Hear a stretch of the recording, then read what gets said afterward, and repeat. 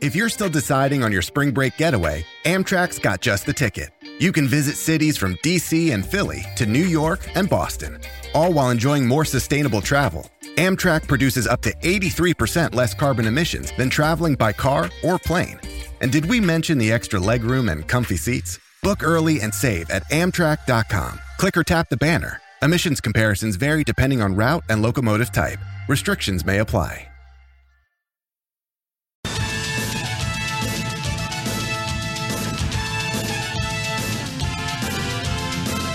My God, Andrew, is that CBS's college football music?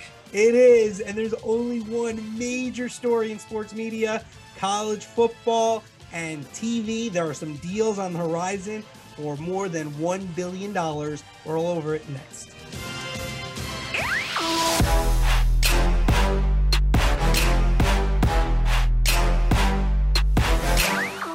And we're back. The Marchand and Oran Sports Media Podcast. I'm Andrew Marchand, sports media columnist for the New York Post. He's John Oran, the media reporter for the Sports Business Journal, and the guy who got this all started with a big break on Monday with the first rule of the Marchand and Oran Sports Media Podcast. If you have a big story, break it before the podcast. So John came out with the story that ESPN looked like they're out. Now they officially are out of the Big Ten negotiations. It's going to be Fox at that noon window, 3:30 CBS, and then at night in prime time, NBC. So much to discuss. John, first off, great job by you. Andrew, I've been following this thing for years, literally reporting it for the past several years. Today feels like Christmas Day. Let's get started. I can't wait to talk about it. Let's do who's up and who's down. Who's up? Who's down? All right, John, let me take it first. My who's up is ESPN. You say, wait, how is ESPN who's up? They're the ones who are the outside looking in. But I think when you look now at their SEC number and you compare it to CBS's number, to NBC's number, they're looking pretty good because they're going to be paying for that 3:30 window, the SEC top game, which is the top playing conference out there. They're going to pay $300 million a year for that. We both reported now that CBS is going to pay around $350 million. NBC is also expected to pay about $350 million. So I think ESPN looks pretty good. Now, you know, the counter argument and why these are good deals for them is those bigger markets in the Big Ten. But look, things might change with NIL in terms of who are the dominant teams, but there are a lot, there's just more depth right now in terms of SEC football, and ESPN is going to be able to look at the chessboard each week and say, we want this game at 3:30, we want this one in prime time. They're looking pretty good at that number, which is still a substantial figure at $300 million. My who's up, Andrew, it is Brett Yormark, who is the new commissioner of the Big 12, and the Big 12 is sitting pretty. The Pac-12 is coming out with its rights first. The Big 12 is going to come right after it.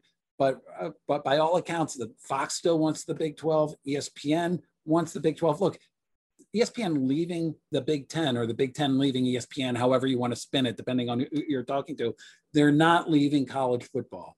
They have deals going well into the 2030s with the SEC, with the ACC. They have relationships with the Pac-12, with the Big 12. College football is part of their DNA. College sports is. They're going to be aggressive in trying to keep the Big 12 and the Pac-12. I'm giving Brett Yormark my who's up. All right, let's move to who's down. I'm going to go first. And John, my beloved Amazon. Wait, that was my who's down. No, that's my who's down. Andrew, on this pod, we're supposed to play characters. You're the pro Amazon guy. What's going on here? Amazon is a big L for Amazon. All you people listening, they love the podcast. They love listening because I do like their plan still overall. So we're not fully broken up. Still gonna have a package come to my house every single day. Don't worry. Jeff Bezos, I'll still keep you in business. But this is a big loss for them. Look, again, the deals aren't finalized, but if Amazon's, we both don't think they're in.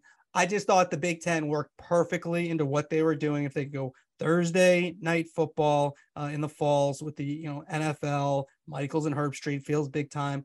Friday locally in New York, you got the Yankees. Saturday, a Big Ten game. Now, yeah, maybe they get in on the Big 12 or Pac-12.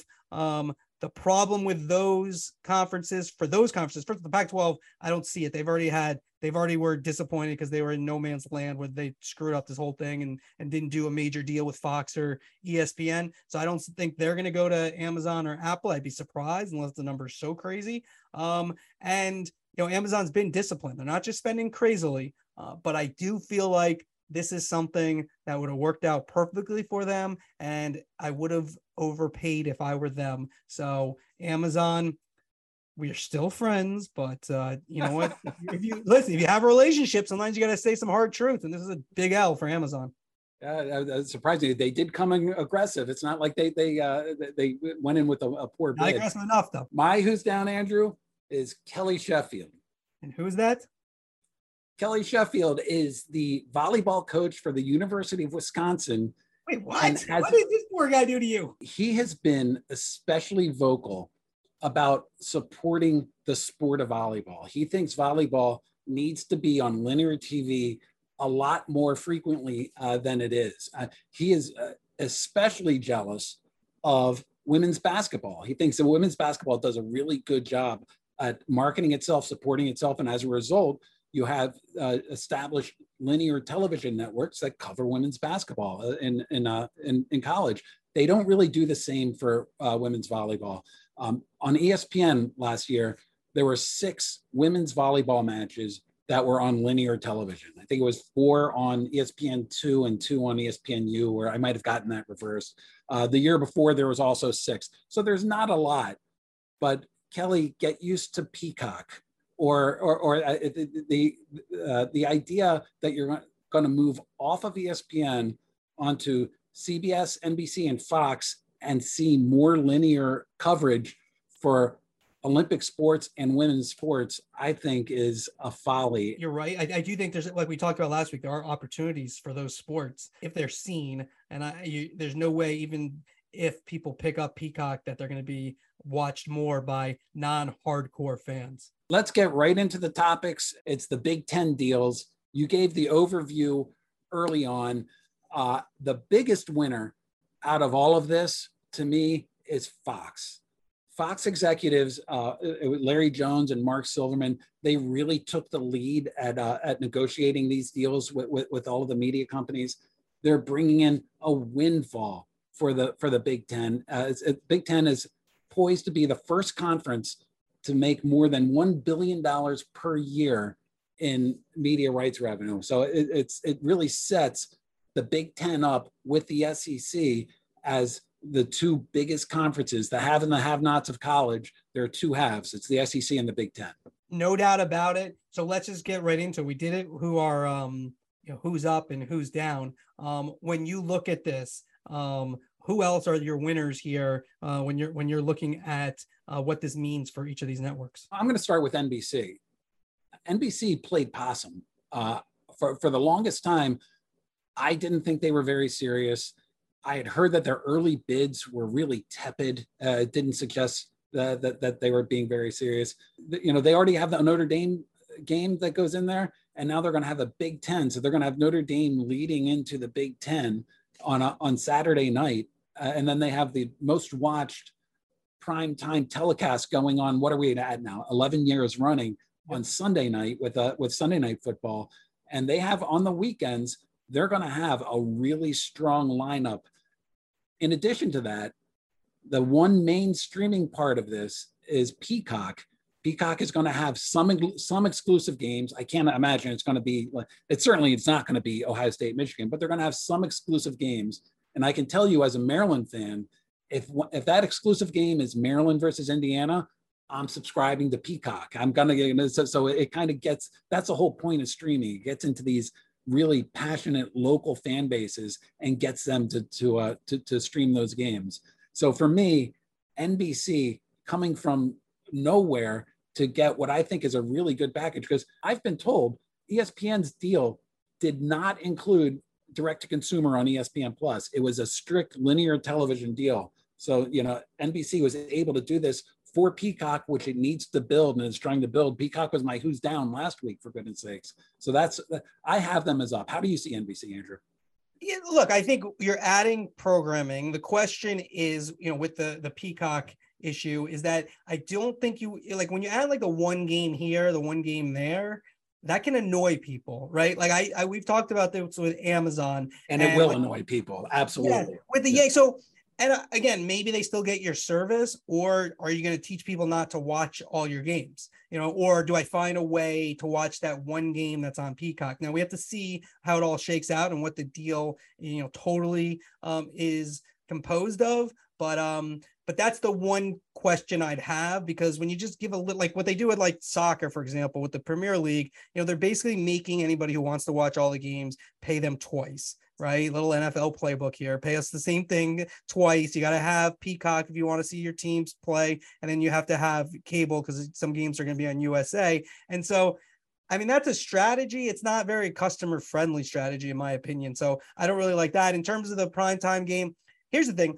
It is great to talk about. This is like a new setup of this is a triple header. I mean, there already is a triple header going on right now. I mean, will it seem a little bigger if it's on Fox and then CBS and then NBC? Yes, that does feel better than kind of like, where's this game? There's a game on Fox, there's a game on ESPN, there's a 3:30 game someplace, and there's a game at night. But it's not as if there weren't a triple header of Big Ten games already going on. If you look at the schedule this year, how they're going to be placed in, it does sound a little sexier when it's on broadcast TV, and it kind of has that NFL model that their commissioner, Kevin Warren, who was in the NFL for a long time, that he wanted. And so it does feel that way, but I'm not sure it's that different than what we're seeing now. And here's the problem, potential problem for NBC, is that they're going to have the primetime game.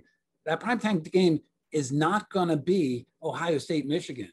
Fox has the number one pick most weeks, and it has the noon window to fill. So all of a sudden, you're going to have the second and potentially third pick in prime time going up against, let's see, ESPN ABC has all of the SEC games going up that night.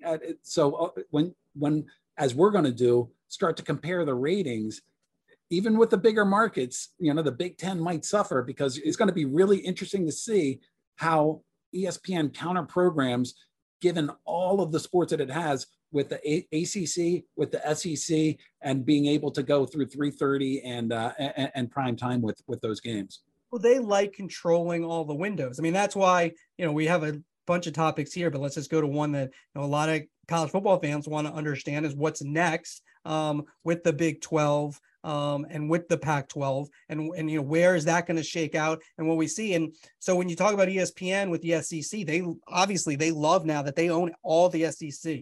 There's no sharing, there's no giving CBS the top game, and then they get to figure out the rest of the calendar on a Saturday. Instead, they get them all. So when you look at the Big 12 or the Pac-12, if ESPN especially can own all that inventory and be able to have games when they want it and schedule out it perfectly so it fits for their platforms, that makes a lot of sense. That's why I kind of see ESPN as a leader. The question I have, and this is really where we collide with, the people who cover college football, is that will there be more teams that and universities that change conferences? And I look to Arizona and Arizona State, and I think they're kind of the kingpins right now. Do they go to the Big 12 or do they stay in the Pac-12? And I think that will shift things, because I think one thing that we talked about a couple weeks ago, I think it's a little misunderstood, right? The idea that we're going to create like the NFL of like two leagues, like an NFC is the SEC, and then the AFC is the Big Ten, or whatever, however you want to look at it. It doesn't really work. Like, so if an Oregon, for example, like, does the Big Ten really want Oregon? Like, does that help them? They're not going to bring in, it's not like these networks are going to pay more money for Oregon, right? So you're splitting the pie more. Right? Maybe there's some, escalators, but they're not going to, they don't bring in another full share or more money. The one team that does that is Notre Dame. And that's where really kind of this moves to next. People talk about the Notre Dame deal, and you had a number, last week, I think it was, what was it, 75 million? You said that they were that was a number that had been floated out there. I forget who floated out there, and we thought that sounded low. Yeah, Dennis Dodd for CBS was the one who had that number. If you're looking at how much these games are going for, then Notre Dame should be by itself in at least the $100 to $200 million range, and maybe even higher when you're talking about 7 games. And so, do they move to the Big Ten? That's the big question. They do have an agreement with the ACC for their other sports, so they're kind of the next, they're like the kingpins of like, they can decide things, or do they still continue on their own and just take, the money in for themselves and not share when it comes to football? Here's what's so difficult about handicapping the Big 12 and the Pac-12, despite the fact that I had Brett Yormark as my who's up, is that we're not done with realignment. There's still some schools that are going to move. The Pac-12 wants to add schools, and the Big 12 is looking around it as well. And it depends on what schools go where. And that when that happens, then all of a sudden that's going to inform what ESPN bids on it. That let's say that the Pac-12 keeps its teams and raids a couple of Big 12 schools. All of a sudden, Brett Yormark is going to be a who's down, and George Kliavkoff is going to be a who's up. We don't know how that's going to happen. Well, and here's the thing. So let's move back to the network side of it, okay? Because, we're moving around, but there's a lot to this topic, right? I could have gone Fox Sports, I think, as my who's up. I went ESPN, coin flip for me, because I think when you look at this, like, and, this is kind of, I think I was, when this deal went down, I wasn't covering sports media at that point, but like when they got the Big Ten network and, worked this deal where they're involved in negotiations, whatever, the other networks might not like it. It's brilliant. So it's a great move. Totally. It was a great move. They've held all the cards. And so like, they're the big winners here, right? Like we don't know what their number is, but I think it's kind of a complicated, like, will they be paying more than the $350 if they have the number one game? Maybe. That's what's so fascinating about it, Andrew, is like they're going to be paying, but they're paying themselves because the Big Ten network is the entity that controls these rights, and the Big Ten network is 60% owned by Fox. So they're going to reap in that windfall. The more than $1 billion per year in rights is not going to be divided by 16 Big Ten schools. Fox takes a pretty big chunk of that. Yeah, it's something you just said, like, we're talking about this is, amateur athletics. And I just think the idea that there's 16 Big Ten schools to me is still never going to be not funny. It's athletics. It's not academics. Big 10 and 16 schools. And how many schools are in the Pac-12 now? And yeah, it's now the streamers. I have Amazon as my who's down. Apple didn't seem like they're really involved. They want to sell subscriptions. That doesn't work. I do think there's something long-term that we should discuss. We're going to have Michael Nathanson next week. We're going to do a big discussion about the state of media, a little bit different for next week, what we're going to do. So we will get into that with him. But when you look at Apple and Amazon, boxed out now for a while, right? That's the thing about this. ESPN, No. Well, the NBA is coming. Not, you see, people are just listening. They don't see him. Kahuna. John's nodding like I'm wrong. What do you want to say here? No, the NBA is coming up. That's a big kahuna. No. Right? But I'm about college football. I'm talking about college football. Now, could they do a Pac-12 or Big 12 deal? Yes, but with all due respect to those conferences, and they're major conferences, but they're just not at the level of the Big Ten or the SEC, and especially since they got rated for their top teams. The idea that they're going to take over, and we've said this, they're not taking over tomorrow. Maybe one day that Apple's just buying all your sports through Apple and their subscriptions, but these networks and these leagues are kind of boxing them out for a while. Like, we're going to be doing this when this happens.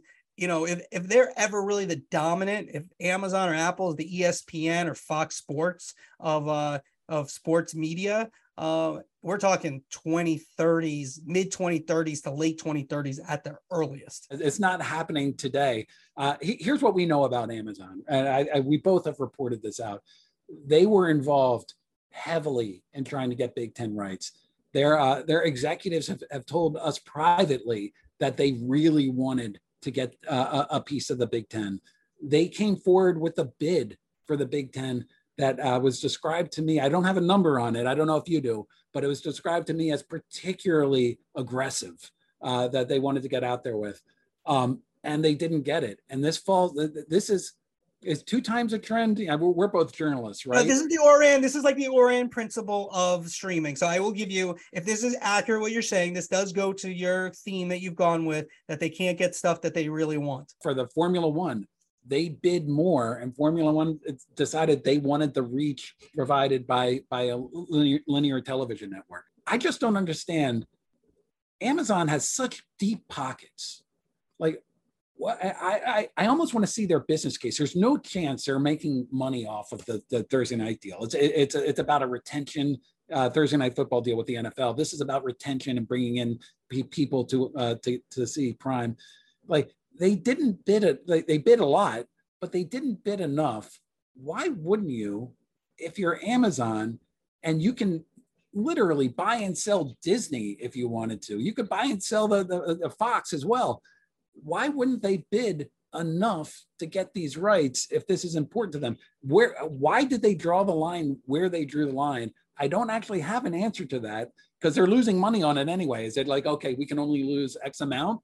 I mean, they're a company that just doesn't do that, for the most part. They try to win those deals. You're wrong about the Thursday night package, right? I just think you're fundamentally incorrect about what that brings to them over time. It's a long-term relationship, and where we are today will be different than where we are. By the way, I'll totally cow to you on that. They're not making money off it next year or the next year. But the long-term investment, you want to be in bed with NFL. NFL might do, looks like probably maybe ever, if they announce it, Sunday Ticket with Apple, and maybe their NFL media goes to Apple. So if you're Amazon, you're feeling pretty good. You got to be in Thursday nights because the NFL is king.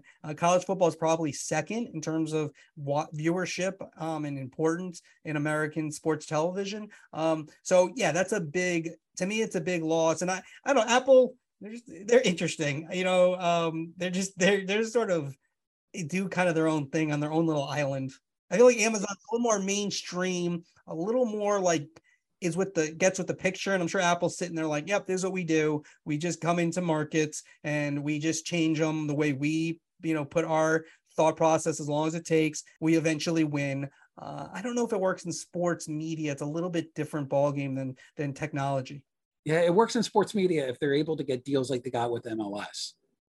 Yes, but you can only get that with MLS because, the numbers I've heard, I don't have them confirmed, but they were so much lower than the $250 million that they got from that Apple paid MLS. Yeah, the money, certainly. But my other point is that they don't view themselves as like a linear TV network that's going to share a package with a couple other people. They need to own everything. What good thing are you going to own everything?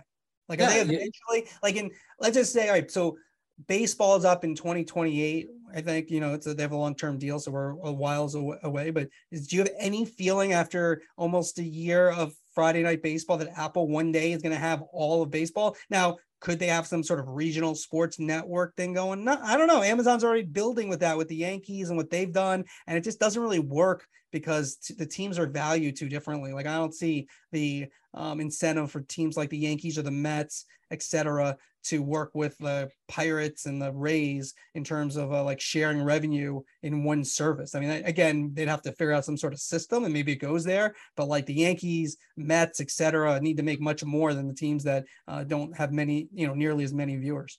Yeah, I think that's why we struggle so much with Amazon and with Apple. What is that business plan, and how does that business plan grow over time? And it's tough to see.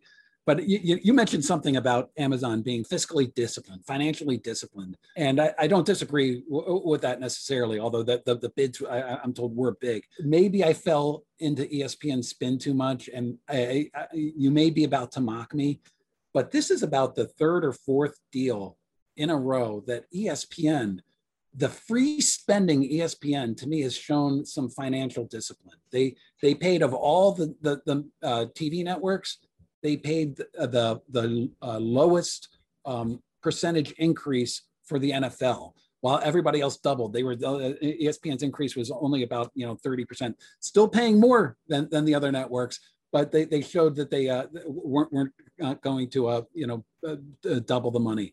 MLB, they just turned and walked away from MLB. That's how Apple ended up with those packages. I just thought that was interesting. Champions League is out there right now, and you don't hear ESPN sort of running around trying to bid that up.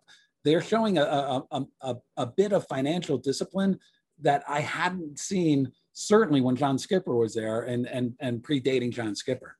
You can't have everything. That's the number one thing. And not the scary part for the other networks, but all right, ESPN doesn't do this. All right, where do they put this money? They could, right? We talked about this. I do feel like Amazon and CBS for Champions League, but ESPN could say, you know what, let's, put that money into Champions League and we'll add to our soccer portfolio, which is strong, but would be even really strong if it got Champions League. So I think you can make a case. So what do they do with that money? And, this one also, I know that I've talked to people, there's no real bad blood that's kind of been talked about in terms of between Fox and ESPN. I think everything's on the up and up there. I don't know if there's behind the scenes bad blood. There was kind of a feeling that maybe Fox and the Big Ten wanted to go elsewhere and not, maybe wanted the, CBS or NBC a little bit more than they wanted to do business with ESPN still.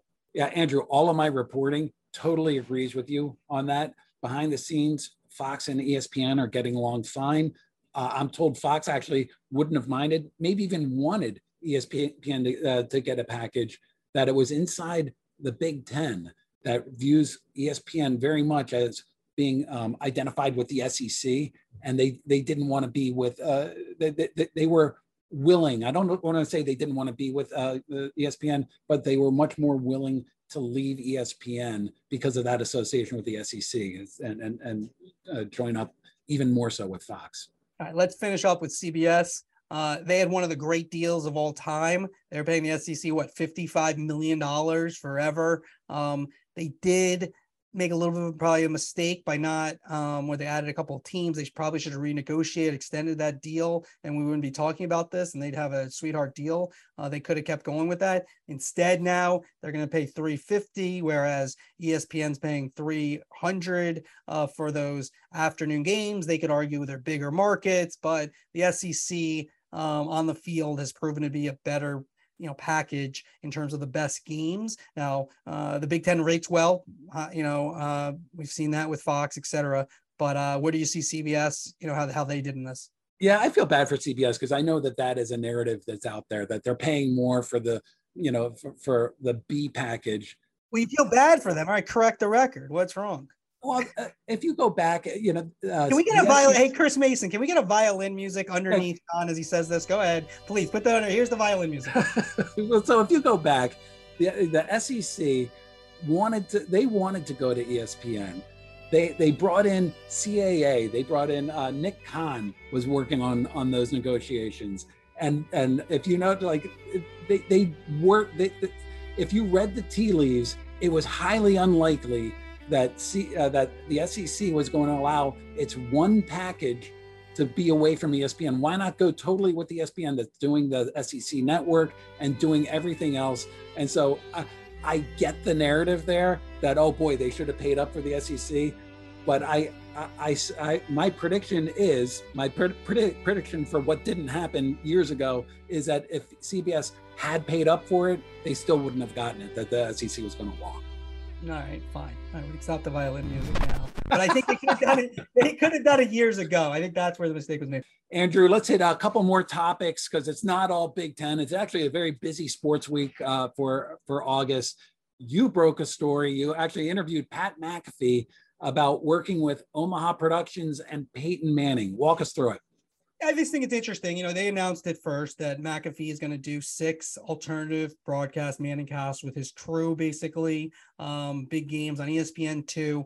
And look, I had reported it earlier. Amazon has had interest in McAfee for Thursday Night Football and a variety of things. ESPN talked to him about College Game Day, never really gained too much steam to him to do some things at College Game Day. Those things he told me aren't totally dead, but he's going to do Manning, Omaha Productions. And 2 things. Number one is, Peyton Manning can close deals, and that's part of ESPN's calculus in teaming up with Peyton Manning. They're paying him a lot of money, but he can close deals. And I think in this case, McAfee told me that was important. They were teammates, of course, but I just think if Peyton calls, people are going to call him back.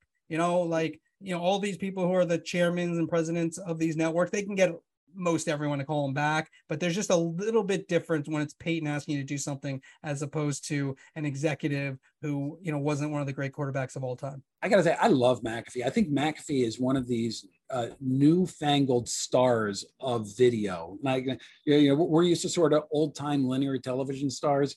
And I think he does very well on television, but he has a popular podcast. He streams, he's active on social. What he does with the WWE seems like he's gone a real non-traditional route toward, I don't want to say television stardom, but just kind of stardom that I just think is unique. Definitely. And if you look at it, though, he's kind of has the modern media alignment, his own little conglomerate. He has direct to consumer free with YouTube and all his social channels. Then he has a paid component with Sirius XM, which is where you can hear his audio if you're in the car, etc. And then he's on broadcast TV with Fox, and now he'll do cable with ESPN. So basically, he has all those revenue streams. And when we talk about the money from FanDuel, the 30+ million, that doesn't even count the bottom line from SeatGeek and every other advertising that they do. So he's pulling in a lot of cash for him. All right, last topic before we get to Jason McCourty. Fox Sports names Moose Johnson's number 2 game analyst. Not a surprise, really. It makes some sense. I mean, he and Joe Davis, not probably the most exciting team, but with Tom Brady in the on-deck circle, possibly next year, Greg Olson on board too, who'd slot back to number 2. You could see why they went with the chalk. I think they considered Mark Sanchez as well. In my mind, if Brady stays and plays another year, next year, if they think Sanchez now 2 years as an NFL analyst, he's worthy of being the number 2, they can move him there next year, but they went with kind of the easy choice with Moose Johnston. You did a Twitter poll this week asking your followers, will Tom Brady ever be in the booth for Fox Sports? I voted yes. How did you vote on that one? Yeah, I think he'll be there next year. And as you're saying this, I'm looking up for the results. Of course, I have like 3,000 tweets to find this. Yeah, you've been a here we go. This week. All right, a year from now, when Fox puts out his NFL announcing cruise for 2023, will Tom Brady be on it? Yes, 33%. 33. No, 47%. And the always popular Get a Life Marchand got 20%. So Get a Life Marchand, that's actually pretty low for Get a Life Marchand. So people really think Tom Brady's going to continue playing.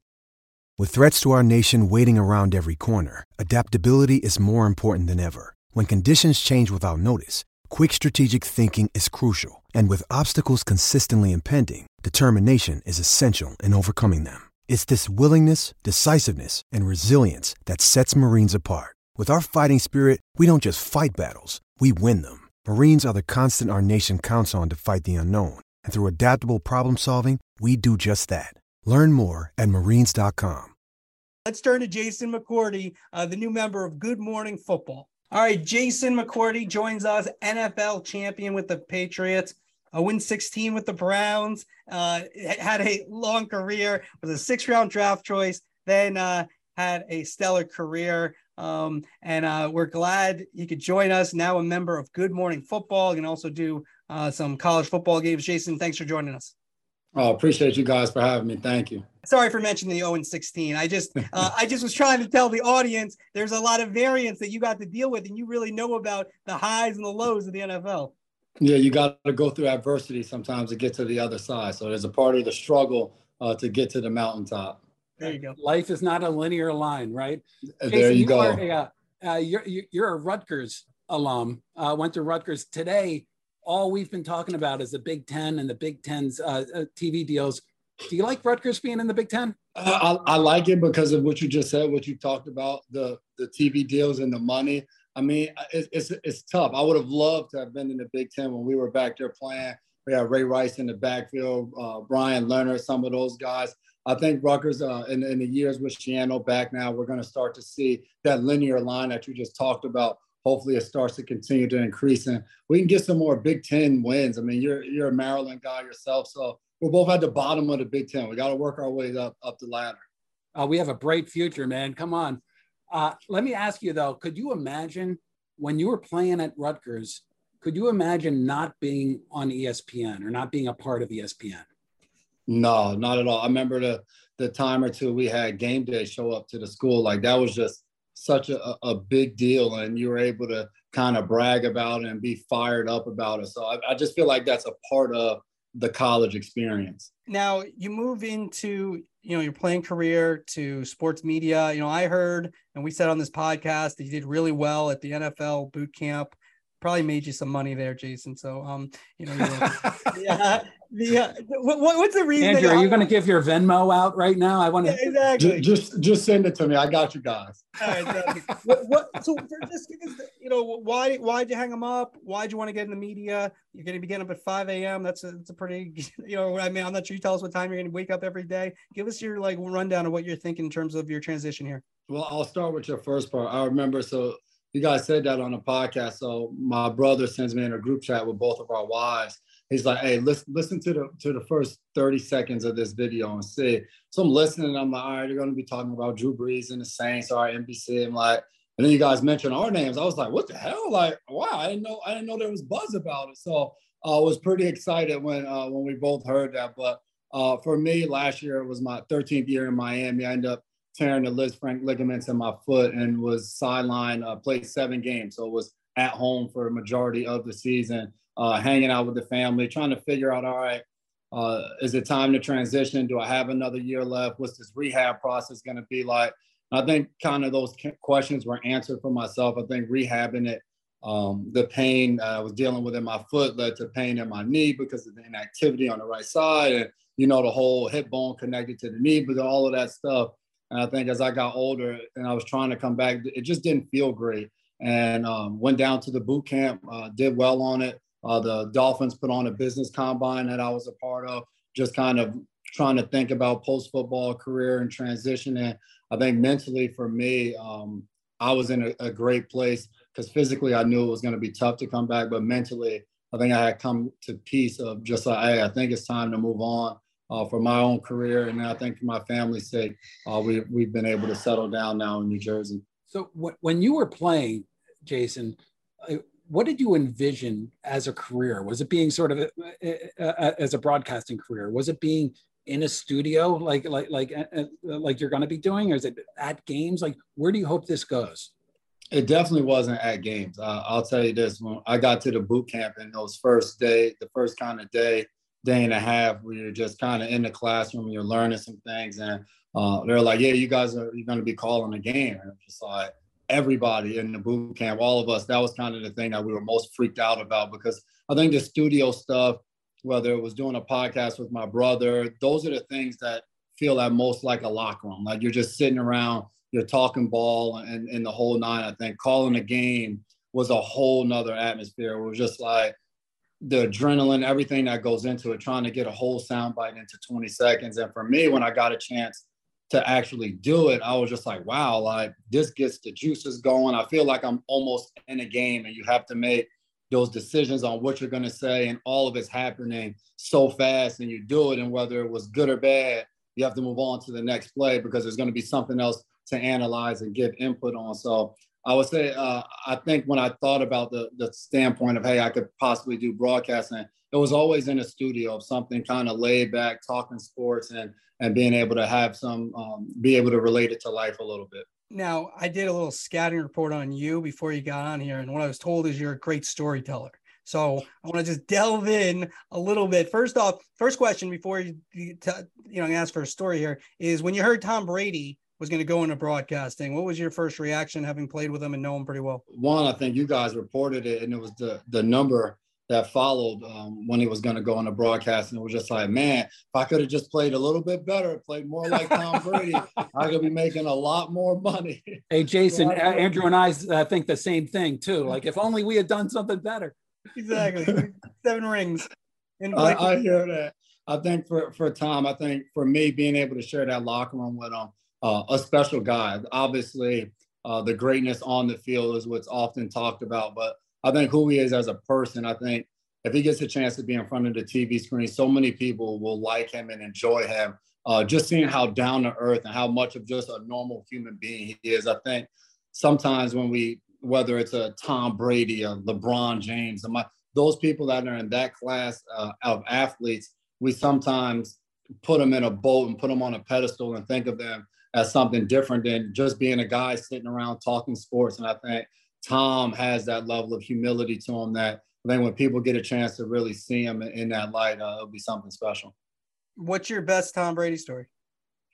Oh, man. I would say probably the one I talked about it on the show. It involves my son. He's my son and my oldest. They're humongous Tom Brady fans. Obviously, as a kid, you like winning. Tom wins. So my son often will talk trash to me about how Tom Brady's so much of a better football player than me. The only reason I won a Super Bowl and that their uncle won Super Bowls is because he got a chance to play with Tom Brady. So in the offseason, my son is now he likes football. So this is last offseason. We're throwing the ball around and I'm teaching him kind of the route tree. So we run like a hitch and go, which is a stop and then go. And I throw him a long pass and he's able to catch it. So he comes back. He's like, Dad, can we send this to Tom Brady? And I'm just like, like Tom's busy. Like, I don't want to be that guy. Like Tom opens up his phone and just, all right, McCourty sending me pictures. All right, cute kid. I was like, all right, come on, you make a video. So he made a video like, hey, Tom Brady, I'm your favorite fan. Hopefully one day I can play for the Buccaneers. I hope you like my route. So I sent it to Tom, and a few hours later, sends back a message like, man, this is so awesome. Tell him, keep up the routes. One day I hope to throw him a pass. Like my son lit up, ran around the house, was so excited. And just those small things. I mean, the guy's busy. He didn't have to take the time to respond to a message, but that's kind of who he is. And so for me, like that's Brady in a nutshell. And I could probably go on about me, Steph, and Stephon Gilmore and J.C. Jackson intercepting him 3 straight times in one-on-ones once, and him cursing out the wide receivers. But that's another story for another. Well, we need to break some news here. How old is your son, and when will he be in the NFL so we know how much longer Brady's going to play? He's 6 years, so Brady got some time. I don't know if Giselle's going to let him play for that long, though. I don't know if he can hold off. Hey, Jason, see, on the pod, Marchand's like the nice guy. Like, I don't want a Brady story. I want a Belichick story. What's your best Belichick story? Man, when I first got to the team, Bill could not tell me and Dev apart. So all throughout my first training camp there, like, I'm just dead. I guess over the years, he said Devin so much that he's just calling us both Devin, man. One day after practice, and he goes, I mean, you guys, you wear the same sleeves every day. Like, how am I supposed to know? Because we both wore long sleeves. And sometimes I guess we would wear the same color on a certain day. From that point on, we wore the same exact color sleeves in training camp practice. If we wore tights, we wore the same exact color tights, same cleats. We tried to make sure every single practice, we wore the same exact thing just to make sure we messed him up and he would make notice of it. So Bill, he got a kick out of it. I think he really enjoyed coaching Devin and myself. Both his sons, Brian and Steve, are there on the coaching staff. So that family dynamic, I think, was a lot of fun. And we often poke fun and made fun of the fact that he could not tell us apart that first year. Jason, I love talking to former athletes about sort of their relationship with the media when they were playing. How did you approach media members at the various teams that you were at? Did that change over time? I would definitely say it changed. I think early on, coming from college, and then I was there with Shiano, and it was always, and I think just the college message is always aimed to be so uniform. Like, hey, as a team, this may be the team we're playing this week. This is what we want to say to the media. And the media is going to try to trick you. You're going to have people there that are going to try to convince you to say different things. And you were always kind of fearful of, like, I don't want to say the wrong thing. I don't want coach to talk about me. So I would say as I got to the league and as the years went by and you actually start to develop relationships with people and talk to people, you're just like, oh, he's not a bad human being, or she's not too bad. And you start to develop some friendships to a certain extent. And I think for me, you got to see that side of it. As I remember doing my own radio show while I was in Nashville and doing it with John Glennon. And you get to meet people and you get to know these people. And you're talking to them about families and everything else. And you realize that they just have a job to do. They may love you as a person, but if I go out there and get beat for 3 touchdowns and we lose the game in overtime and I gave up the game-winning touchdown, like, it's their responsibility, whether on air or in print, to say what just happened. So I think for me, throughout the course of my career, I was able to kind of learn that and not hold a grudge because somebody says something bad about me. And I think to that extent too, if you felt like somebody said something personal that was not needed, have the ability to say to them, like, man, you didn't need to say that. My contract has nothing to do with this, that, or third, or whatever the case may be. So I think now on the other side of it, it allows me to think about those things as I'm trying to do it, but also knowing that I have to be honest, and there might be a twin brother out there stinking it up that I may have to talk bad about on a Monday morning. Now, what time every day will you get up to go for Good Morning Football? So I'm up probably every morning, like 4:45. Car leaves the house around 5:15-ish to get into the city.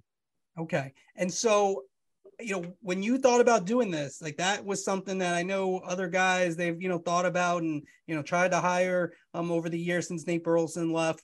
That's a tough one. Like, what was your thinking with that in terms of, making that your life? Because that's a real job. That's a real job getting up that early. Let's try it and see how it goes. I think for me, that was definitely initially a fear, not only the early wake up, but you just leave football. And now this is something that is, again, 5 days a week. And it's a grind. It's not like you don't just show up and 7 o'clock hits and it's just like, all right, Jamie, Kyle, Peter, what are we talking about today? Let's roll it out and just come up with some topics and go. And like, no, we start to get emails the day before, late afternoon to early evening. And these are some of the topics. You may have like, hey, I don't like that topic. Let's go this route. Or it may just be like, oh, man, I love this topic, but I have to gather some information so I know what I'm talking about. So it's a grind. There's work, a ton of work that goes into it, especially starting out. I say it all the time. As I listen to my 3 other co-hosts, they've been doing it for a long time. So they have already an encyclopedia of knowledge of watching football, the NFL. Jamie was in college and too in the NFL a little bit too. So they're prepared for a lot of these things. For me, playing the game and studying the game is 2 totally different things. I know my opponents, the ins and outs of maybe what an offensive coordinator does, which doesn't always apply to TV. So trying to wrap it around and figure out the avenues and what to say. But I'm enjoying it so far. I think the NFL was a grind, and I think that's kind of a part of who I am. I don't think I could have just retired and said, hey, I'm just going to kick back and do whatever. This job allows me, yes, early wake-ups. I can pick the kids up from school every day. We can play every afternoon. So it grants me the freedom to still be able to be a good father, and hopefully my wife would say so, attempt to continue to be a good husband. Jason, I only have one more question too. And I know you're Good Morning Football, but I want to stick with college because this is like the Big Ten podcast here. When you were playing, what's the team that you most like to beat? Wow. Most like to beat. It would definitely be in the Big East. We always used to say the Big East was like our version of the NFL because the teams were so easily kind of competitive and so close, man. The games we used to play against probably UConn were just back and forth. They would beat us and we would beat them. But the one team, I can't say I never beat them. But West Virginia, we lost to them every single year I was in college under Coach Shiano. Rich Rodriguez was there. Pat White, Steve Slayton, Noel Devine, Darius Raynar, like those guys, we wore black jerseys one year at home and we're fired up. We were unveiling our black jerseys. We lost 35-0. And I don't know if Shiano's ever put the black jerseys back on. So West Virginia was the one team I never beat that just still, it bothers me to this day. The Mountaineers. I love it. Jason, Thank you very much for joining us. Good luck with Good Morning Football. And Marshawn, you're going to give him your Venmo, right? I'll give you my Venmo. You can, you know what? Don't worry about it. This one's on me. I've only heard you're a good guy. So, I don't think anything to do with it, of course, them hiring you. But look, really, what I really want to say is, though, congrats on an amazing playing career because you're a 6th-round draft choice. To be in the league as long as you want, get a ring, and tell your son you earned that ring. All right. Screw Tom Brady. Absolutely. Yeah. Especially Mick, I read your backstory too. Like, it wasn't like coming out. Everyone was like, oh, this guy, like you slipped or anything. I don't think you were on a lot of radars. And then you have such a long career now. Good Morning Football. I'm still waiting for Dev to send me a check from me getting drafted first and actually succeeding. And him coming out getting drafted in the first round. So I'm still waiting on that. Here it is 13 years later. So you may still be waiting for me to send over that Venmo as well. All right, there you go. All right. Well, when he pays you, you pay me. All right. Sounds good. Exactly. With everything. Thank you very much. See you guys. Appreciate it. Andrew, that to me shows the power of the NFL boot camp. I mean, I used to write about it every year. I haven't written about it in a while, but it does get athletes, NFL athletes, used to talking and used to being on camera. And I just, that was proof positive of why that works, I think. 100%.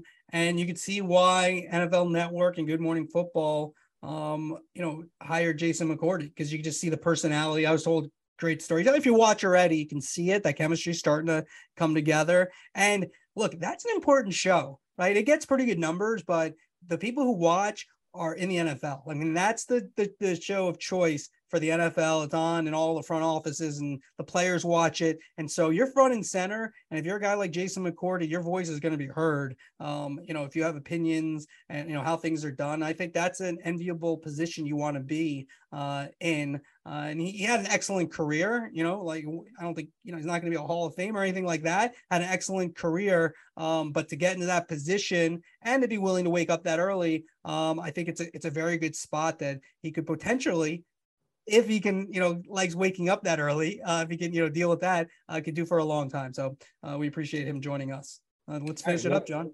Yeah, let's head to Call of the Week. Call of the Week. All right, Andrew, here's our clip. It's CBS and the PGA Tour. The PGA Tour was in Greensboro, but for CBS, it was the end of Nick Faldo's 16-year run as a color commentator. Okay. You got this. So I was in a boat in Ireland, and they gave me a call and said, how would you like to sit next to Jim Nantz? And literally fell out the boat. I really did. That was 2:06, and here we are, 16 years later. Thanks to all the crew. As I affectionately and respectfully call you, the workers. They put the pictures out. We do the rattling. We have an easy job. Thank you all. I'm a single child, and I've found at 65 3 brothers. Thank you. Thank you. Thank you, Nick. Bless you.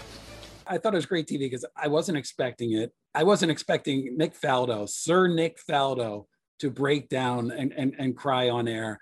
It's why he connected with a lot of viewers. It showed just a different side of him. As that was happening, I was watching intently, and it was like, that's what you want from TV.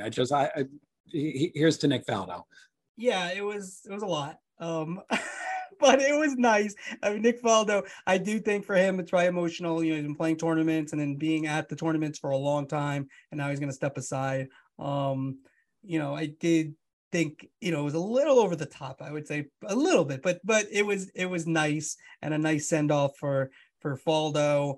I wonder if he could he have stayed, done this part time. It seems like he really liked doing it, but he goes and they move on to Trevor Immelman as their lead analyst. So Jim Nantz really in the forefront, even more so. He already was, but even more so for their golf coverage. Yeah, and Nantz, of course, is the top golf play-by-play. Are you play-by-play on golf? Is that how you would describe it? A host. I mean, it's play-by-play, but it's more. I think host is a better way to describe that. Yeah, I would think. Yeah, he's a better host too. That's his kind of his specialty. He knows a lot about. Obviously golf. It's different. It's so slow, and like you don't really do all the play. Like you think of the great calls, Vern Lundquist has had a number of those calls over the years where he was the play-by-play announcer on those things. So it's a different animal than in basketball or football or baseball. But for Nick Faldo, hopefully we see him around as we go forward. Well, Andrew, we come to the end of the pod. It's a busy week. We both have to go work the phones, I know, on the big story that's happening. I want to thank everybody for listening to the end. I want to encourage people to please go to the Apple reviews, 5-star review, write a nice comment. We're told that helps. Spotify too. Spotify and all the other ones as well. Do they have comments on Spotify? Well, I think they all have. I don't know. Some people have gotten to me. They need a tutorial about how to make the comments and stuff, but we do appreciate all of them. There've been some really nice. You can't do that. Yeah. Yeah. Well, we're not going to explain it to you here. You just Google it or something. But yes, that's important. If you can do that, we appreciate that. We appreciate Jason McCourty, and then our producers Chris Mason, who puts it all together, and ACY, who oversees everything.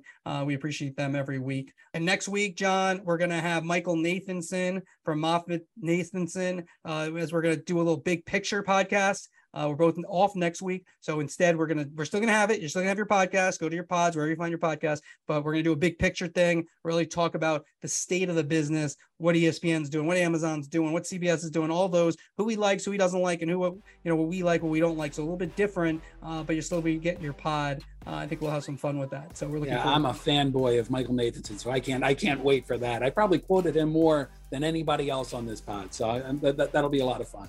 Nice. Looking forward to it. All right, thanks for joining us, everybody.